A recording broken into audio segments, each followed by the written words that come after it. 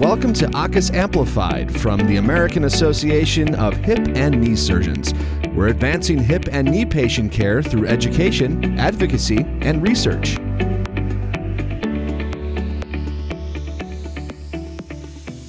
Welcome to AAHKS Amplified, the podcast series brought to you by the American Association of Hip and Knee Surgeons. This is one of 7 podcasts highlighting a few of the many outstanding papers presented at the 30th annual meeting of the association, including the award papers. My name is Stefano Bini. I am on faculty at UCSF, and I am the chair of the Digital Health and Social Media Committee at AAHKS. I'll be joined as co-host by Jamie Bellamy. She's at the Womack Army Medical Center in Fort Bragg, North Carolina. Thank you for joining me, Jamie. Thanks for having me. The title of the paper we're highlighting today is Spinal Fusion and Total Hip Arthroplasty, Why Timing is Important. It's paper number 39. We're joined by Naqisha Mohammed, MD, the lead author of the paper, and Dr. Ronald Delannoy, retired lieutenant colonel, who's the senior author in the paper. Welcome. Thank you. It's great to be here. Great to be here. Awesome. So Jamie, you've been studying this paper. You've been looking into space. Why don't we let you take it from here a little bit and talk about the paper itself? Okay, Dr. Mohammed, can you please tell us why you were interested in getting into this topic? Out of all the topics that are out there, what inspired you to focus on this specific one?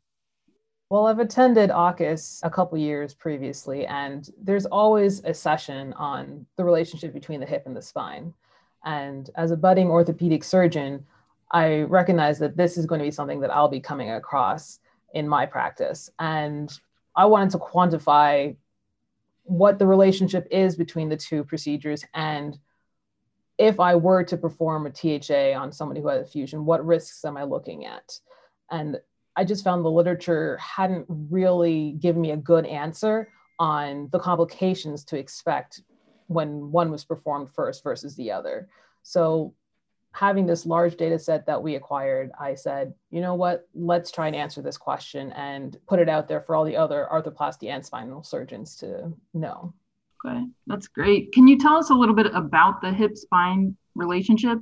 So hip-spine syndrome, as we know it, is a degenerative disease in both the lumbar spine and in the hip. Both of those can be treated fairly accurately with a lumbar spinal fusion and total hip arthroplasty. And they usually do get treated fairly well. You don't have problems.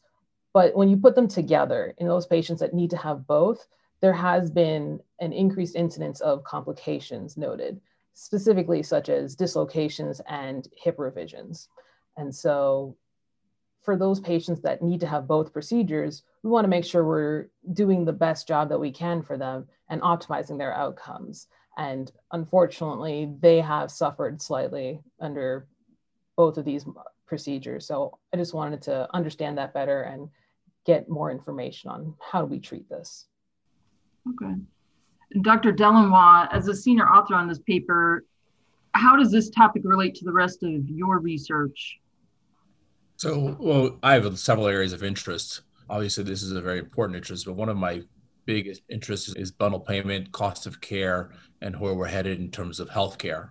And as we look at patient selection and as we're being measured by CMS from our complications and our readmissions and our patient satisfaction and how that impacts payment, it's really important for us to understand our patients multifactorially.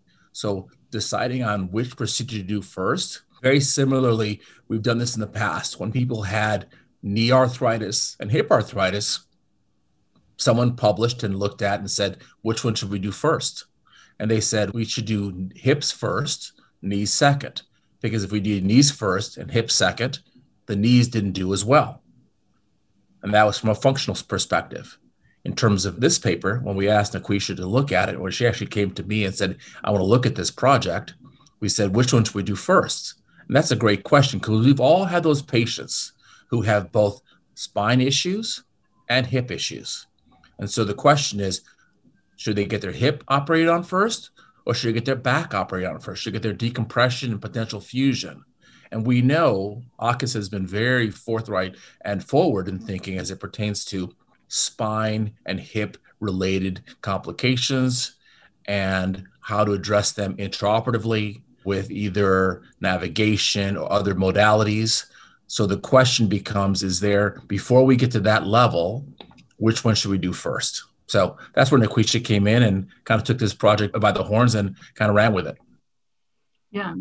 Yeah, I think that's great. Dr. Muhammad, if you can just go through how the study was designed and why you all decided to design it in that way.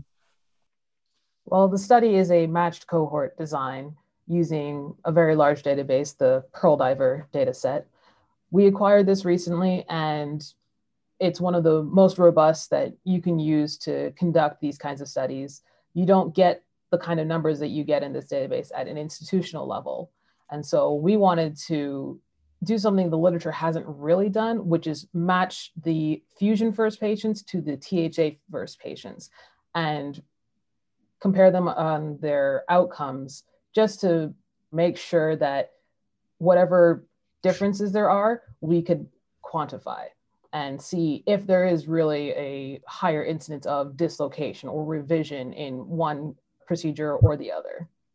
And so what we did is we went through the Pearl Diver database, we pulled out the demographics, so age, sex, CCI level, and we matched our patients based on those demographics, pulling out about 4,500 in each group.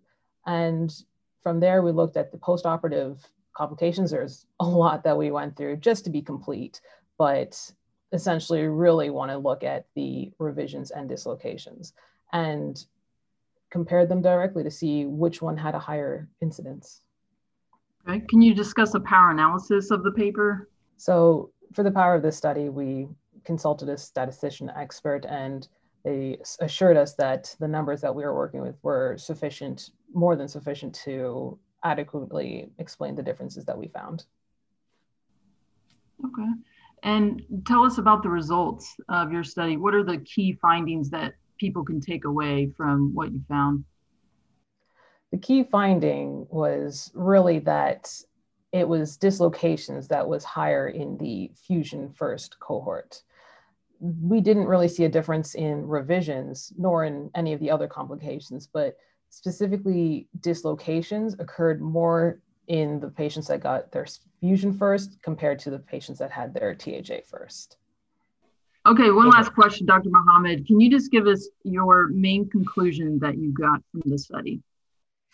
When looking at the results of fusion patients having more dislocations than the THA first patients, for me, the takeaway would be that we should really be doing the THA first.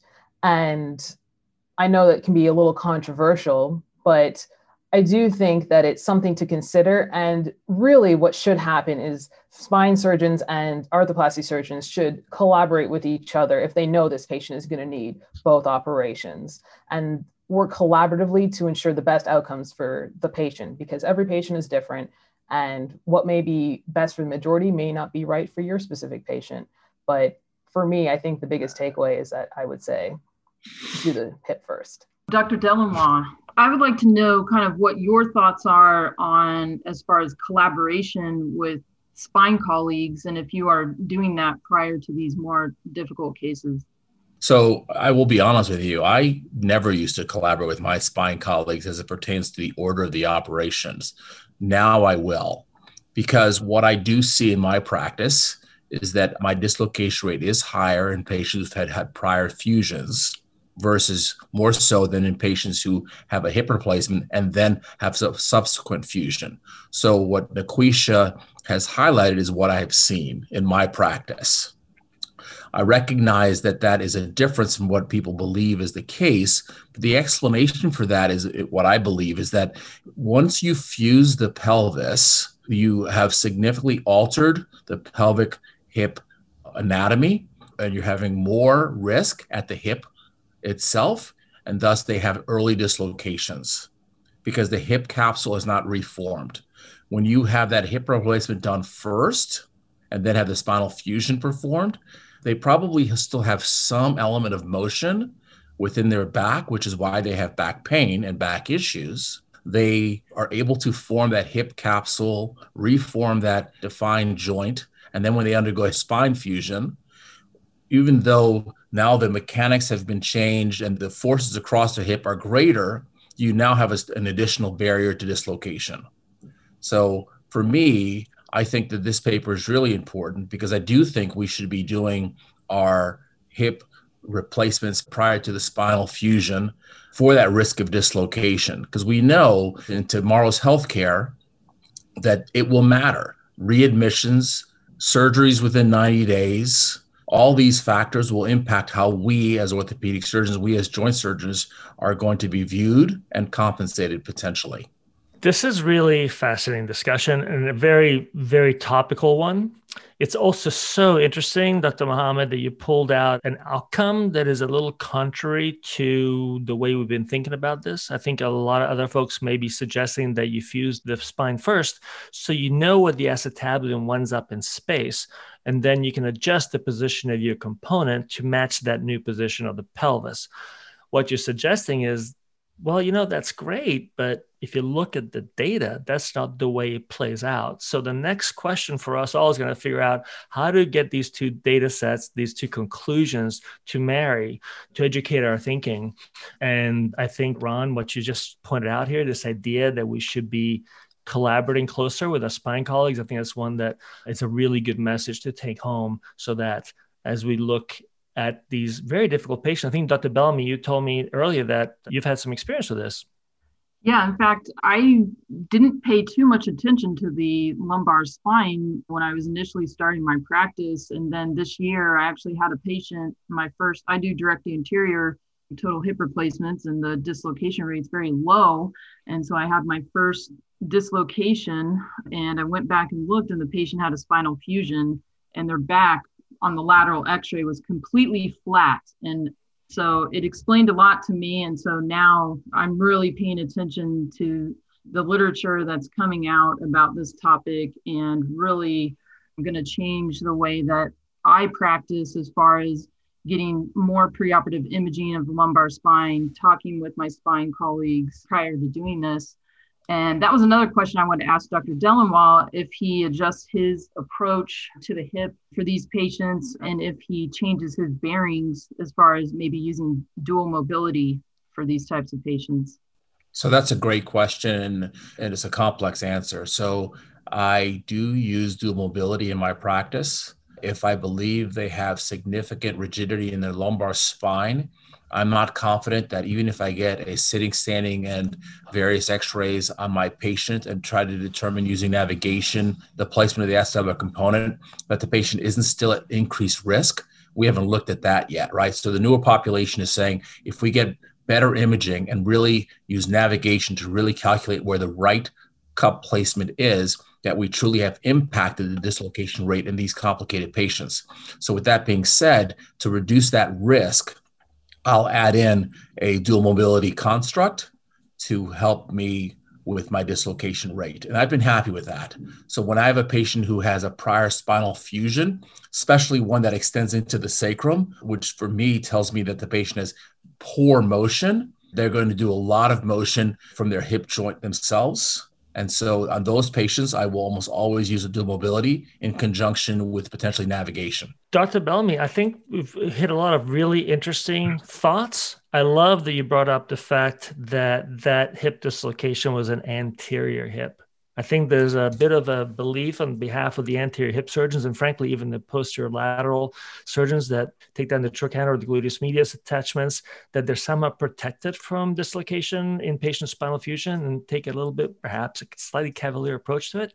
And in reality, no, it impacts all of us, regardless of how we approach a hip, and should take this problem into consideration as we treat our patients. And I also loved what you said, Dr. Delannoy, about the fact that our patients do bring to the table multiple issues at the same time. And I think Dr. Mohammed pointed out as well that these folks need to be considered as a whole, right? And it's not just the hip, it's not just the knee, the hip, the knee, and the spine connected. And we need to think all three of those things together collaboratively. With that, I want to thank the three of you, and in particular, Lieutenant Colonel Delannoy, Lieutenant Colonel Bellamy, and Dr. Mohammed, whose husband is also in the military, on behalf of the American Association of Hip and Knee Surgeons, and I believe everybody listening, we want to thank you three for your service and that of your families in support of our country. Thank you. Thank you. With that, I'd like to close the podcast, thank everyone for participating, and invite our audience to listen to our next podcast in this series. Bye-bye. Thank you for joining us for AAHKS Amplified. Visit aahks.org to learn more about how members of the American Association of Hip and Knee Surgeons educate, advocate, and investigate in the field of hip and knee replacement surgery.